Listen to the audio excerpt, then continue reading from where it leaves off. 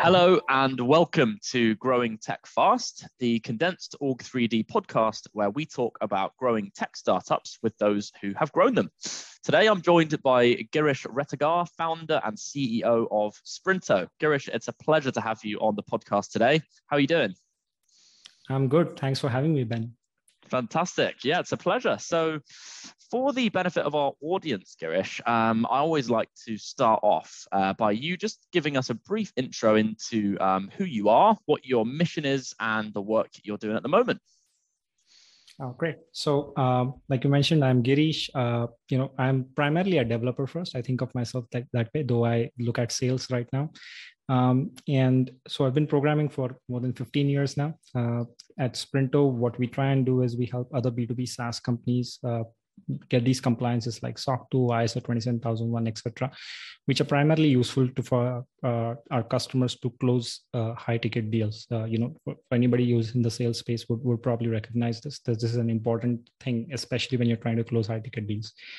Getting these deals closed usually takes months. These compliances usually takes months. What we do is we automate a bunch of things that would otherwise require manual effort and get you there in the matter of, sometimes in days or whatever it might take, but it usually takes 1/10 of the effort. So that's roughly what we do. This is my second SaaS company. Before this, I ran another B2B SaaS company called Recruiterbox. Grew it to more than 2,500 customers, most of who were in the US and UK, I think. We first faced the problem that I'm currently solving in my previous company, and I'm guessing that happens often, and that's roughly how we are here. Cool, perfect. So, yeah, you kind of had a problem you needed solving, and then luckily, being a coder, you have the skill set to actually just go out and create something to fix it, basically. Yeah, something like that. So there's a few things to kind of dive into there. Now, something that, when you told me that you had done most of the coding work yourself with Sprinto in previous conversations, that really jumped out at me. And coming from sales myself, I'm aware of how much rejection there is in sales, right? And how much people tell you no and they're not interested. It's hard to not take that personally, but I was keen to know, having actually built the product yourself that you're also trying to sell, how much harder does that hit when you get rejected by somebody who doesn't want to buy the product? Truth is, it was hard, especially early on. I think it was a perfect storm where no one really knew us, and so it was hard to build credibility. So early sales is always hard, but it was also the time when I think I was green as a salesperson and woefully unequipped. So this perfect storm happened where naturally things weren't going as well, and I was probably dealing with more rejection than what a good salesperson would, and it was a bit of a vicious cycle. The good news is that we had actually built an insanely good product, and that got us through our early sales. And I had help from an amazing team that we have here, and it's sort of like a couple of months later, we were soon dealing with enough customer conversations and so many customer conversations that I just didn't have the time to deal with rejection. It soon went from a phase where we were fighting for each deal to a phase where I was worrying about, whether I'm dropping the ball on something.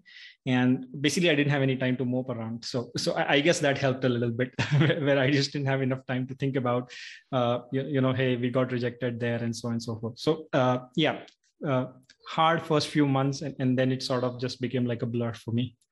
It's good advice. Yeah. So create so many opportunities that you don't even have time to dwell on the ones that don't go your way.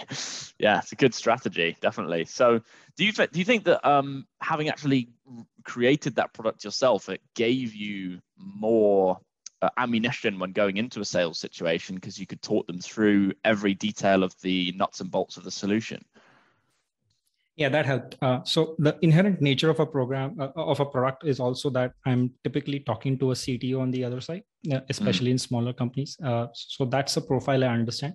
So it's very easy to at least get into the nitty-gritties of, like why exactly is this that way and so on and so forth. But it had a little bit of a downside too. I was too eager to just, show and tell and look at this insanely great thing that we have built. So I remember that one of the things I had to teach myself early on was to talk less and hear more and listen more. So I'm pretty sure if I look at some of my early conversations, I'll cringe at them. But yeah, it was a little easier in the sense that I could at least relate to the specific problems that are like the counterpart on the other side was talking about. So that context helped for sure. Right. Okay. Yeah. Interesting. So an area that you had to kind of develop as part of that sales skill set, I suppose, was that active listening piece. And something that I always try and tell myself in that situation is I've got 2 ears and 1 mouth, and I should be using them in roughly that ratio. Exactly. Which is hard to remember sometimes. So how did you kind of go about really trying to hone those sales skills? Was there someone you were learning from, or was it all just kind of trial and error? What was your process for improving that part of your skill set? It was mostly the latter. However, we were like what happens in most sales calls today. You sort of record these calls, and there are ways for you to know, like how much time did you spend talking versus your prospect. And I think at least at a very high level, I was trying to keep track of, hey, I shouldn't be talking more than them, which was a good benchmark to get to, given my early calls were like 80% of the times I was talking.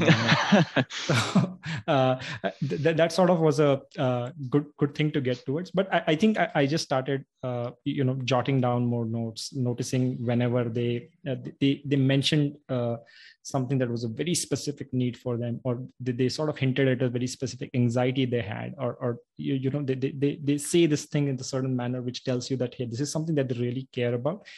And I think that was something that I just trained myself to do more and more and more.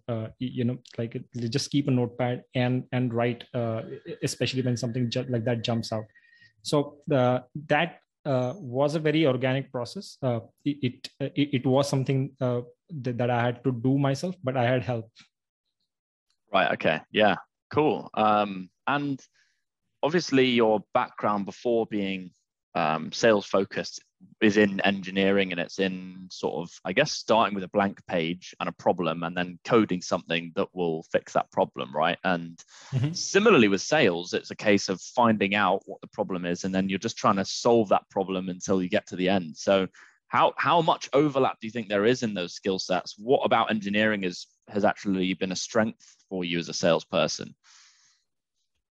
Oh, wow. I'm not really sure if there was anything that I could, directly translate that way. Like obviously the two things don't look very similar on the surface. Like programming and coding is a little bit about getting to know, getting computer to do what you want. And most of the times you're just visualizing how data flows through your program. And you spend a lot of time thinking about structure and how to organize it and, what should go where. And I'm no expert on sales by a wide margin, but to me, if programming was about figuring out programs, sales was a little bit about figuring out people, which is it seems obvious in hindsight, but that's not the way I was thinking about it. And, like in a conversation, people are always telling you a little bit more about what their problem is, but not directly. So you got to be a little bit more, like I think you mentioned the word active listening. That I really like that phrase, and I didn't exactly know how to describe it, but so thanks for that. But people are telling you through minute ways, what their biases are, what their anxieties are, why they haven't solved this problem already, what happened when the last time they attempted to solve it. In some way, they're always telling you how they're thinking about this. And I think the part that I got eventually a little bit better at is about visualizing how someone is thinking about the problem.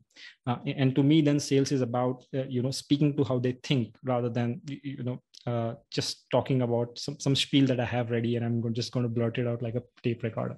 So I think that was the main part. So whenever I'm talking to her, whenever I'm in a sales conversation, I now try to at least draw like a mental map of how they are thinking about this.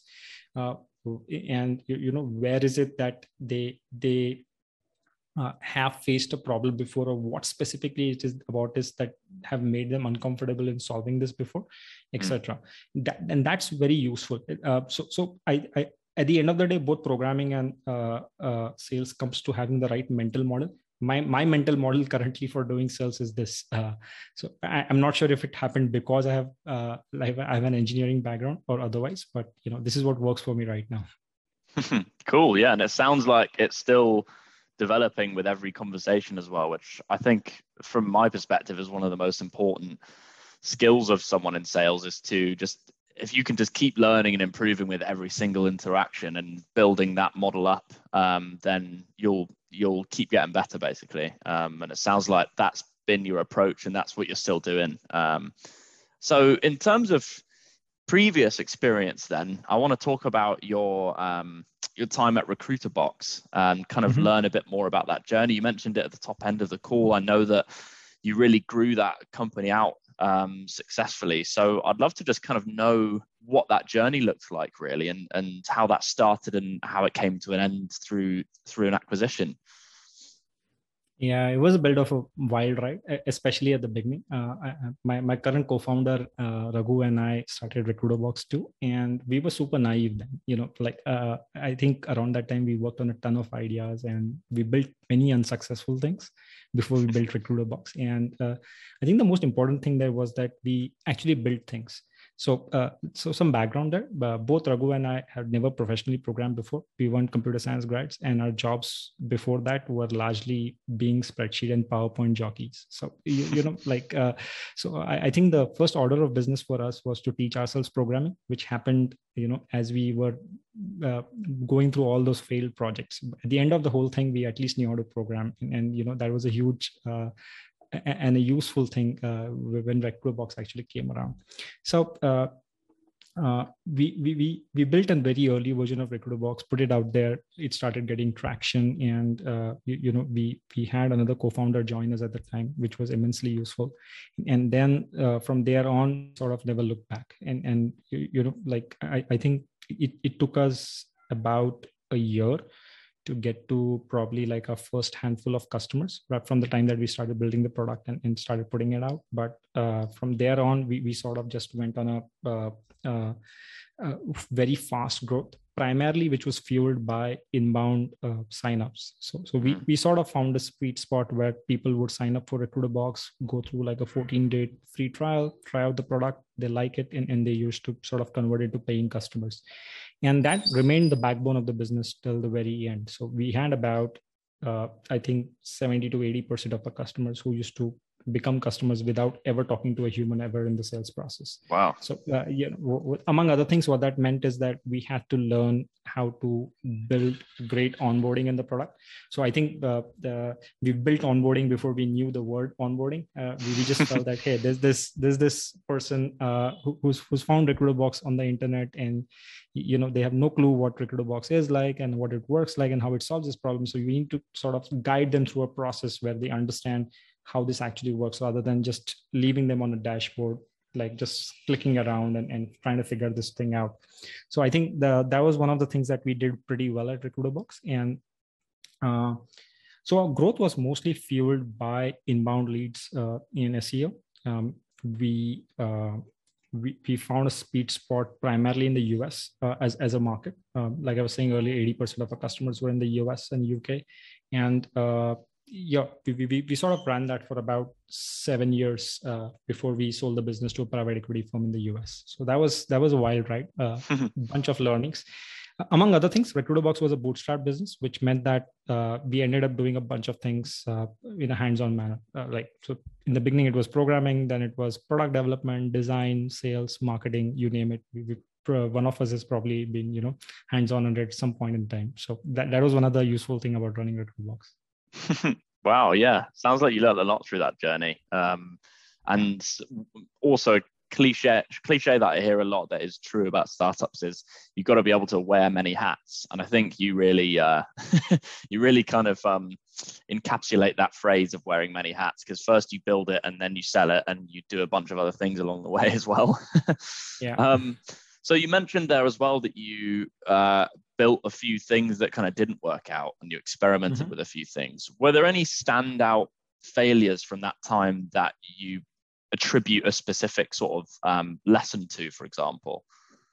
Oh, my simple biggest lesson there is that, as a programmer, when you think of something and your immediate next, idea is to try and build it. And one of the things that we did at Sprinto is that we said that, okay, we are not going to program until we validate this problem is real.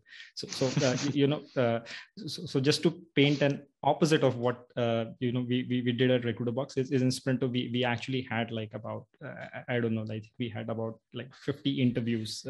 We actually spoke to people trying to validate whether this thing is real, because we knew we could build this. The more important thing is to know whether this is useful, which is exact opposite of what we were doing early on. Around the time we were doing Recruiterbox, like we used to like sit and we used to think, hey, this sounds like a great idea. And, half an hour later, we just, typing into our keyboards, building this thing out.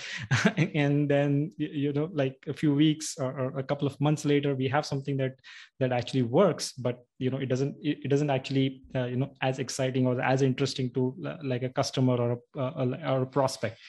And we went through those cycles many times. So I think my single largest lesson there is that what seems exciting to you may not necessarily be useful for someone else.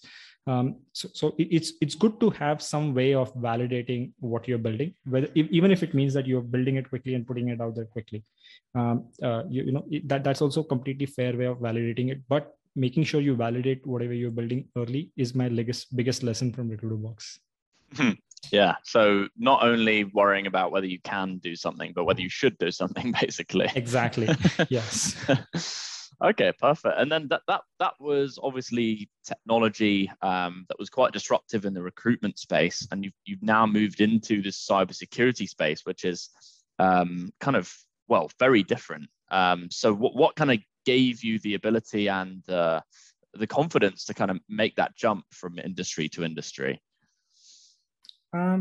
So again, personal experience. So we faced this problem in Recruiterbox. One of the things that happened in Recruiterbox is that we were often getting asked for these compliances like SOC 2 and ISO 27001, and GDPR became big around 2017 or so.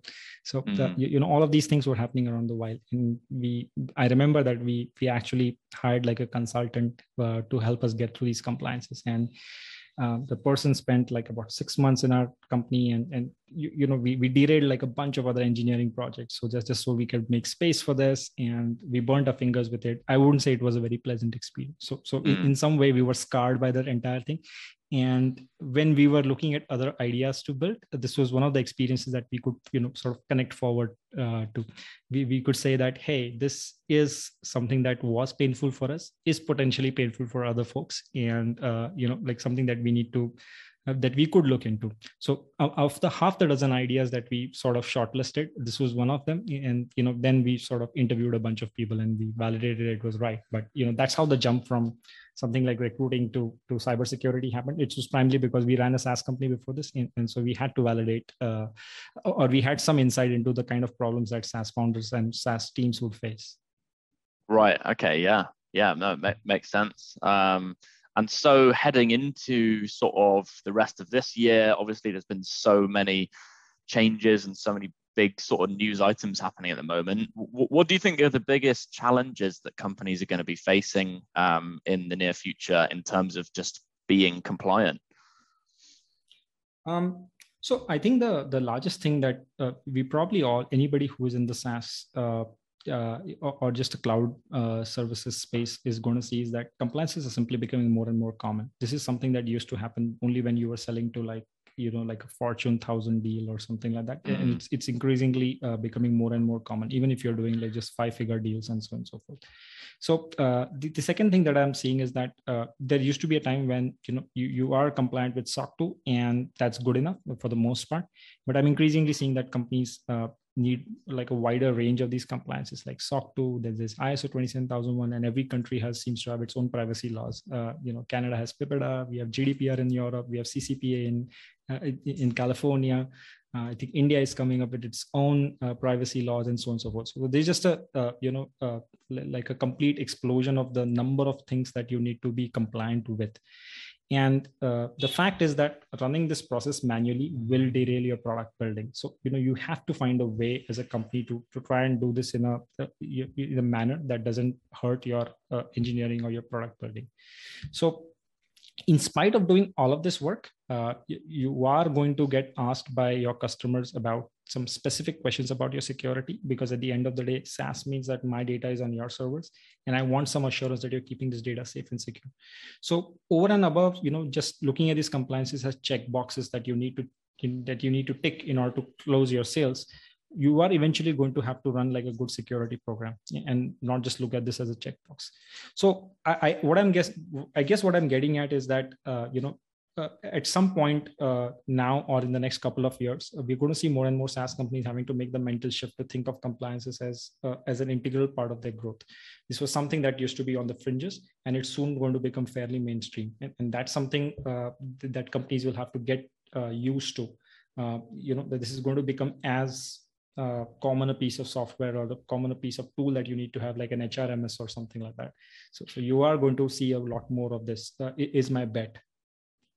Right. Okay. Yeah. Makes sense. Interesting as well how it's becoming so much more common for everyone as well. And yeah, GDPR coming in seemed to really pave the way for more and more privacy laws becoming a thing. And obviously it's changed in the UK even more recently with the cookies that are available and opting in rather than opting out and all of that. So yeah, it's certainly a growth market I can see moving forwards, and I think it's just going to get more and more complex in terms of compliance. So we're kind of just about coming to the end of the time here, Girish. So I just had one more kind of question for you, and it's quite an open one. It's just what does the future look like for Sprinter? Where are you trying to get with the company and with the idea over the next sort of 2 to 3 years? Great question. So, like I was saying earlier, SaaS fundamentally means that my data is on your servers, and people increasingly want some assurance that you're keeping this data safe and secure. And what we really envision with Sprinto is to create this sort of a trust currency for cloud commerce. What I mean by that is, you are increasingly going to get asked questions about whether you're keeping my data safe and secure, and there needs to be some way for you to demonstrate that. And Sprinto is basically playing into that field. In about the next 2 or 3 years specifically, I specifically see two parts of the or two segments of people who have trouble with this. One is the small guys who don't even get like a ticket to this table because they don't have these compliances. And the way we look at it is that our job is to make this a level playing field, where as a SaaS company, you can play on the merit of your product and your feature, and not you're not sort of put out of a deal simply because you don't have these compliances. These are resource intensive, but when you use something like Sprinter, they actually become accessible to you, and you can get there fairly fast, fairly quickly, without actually spending as much effort. So that's one part of the program. Like we look at this as our job is over the next couple of years is to make this a level playing field.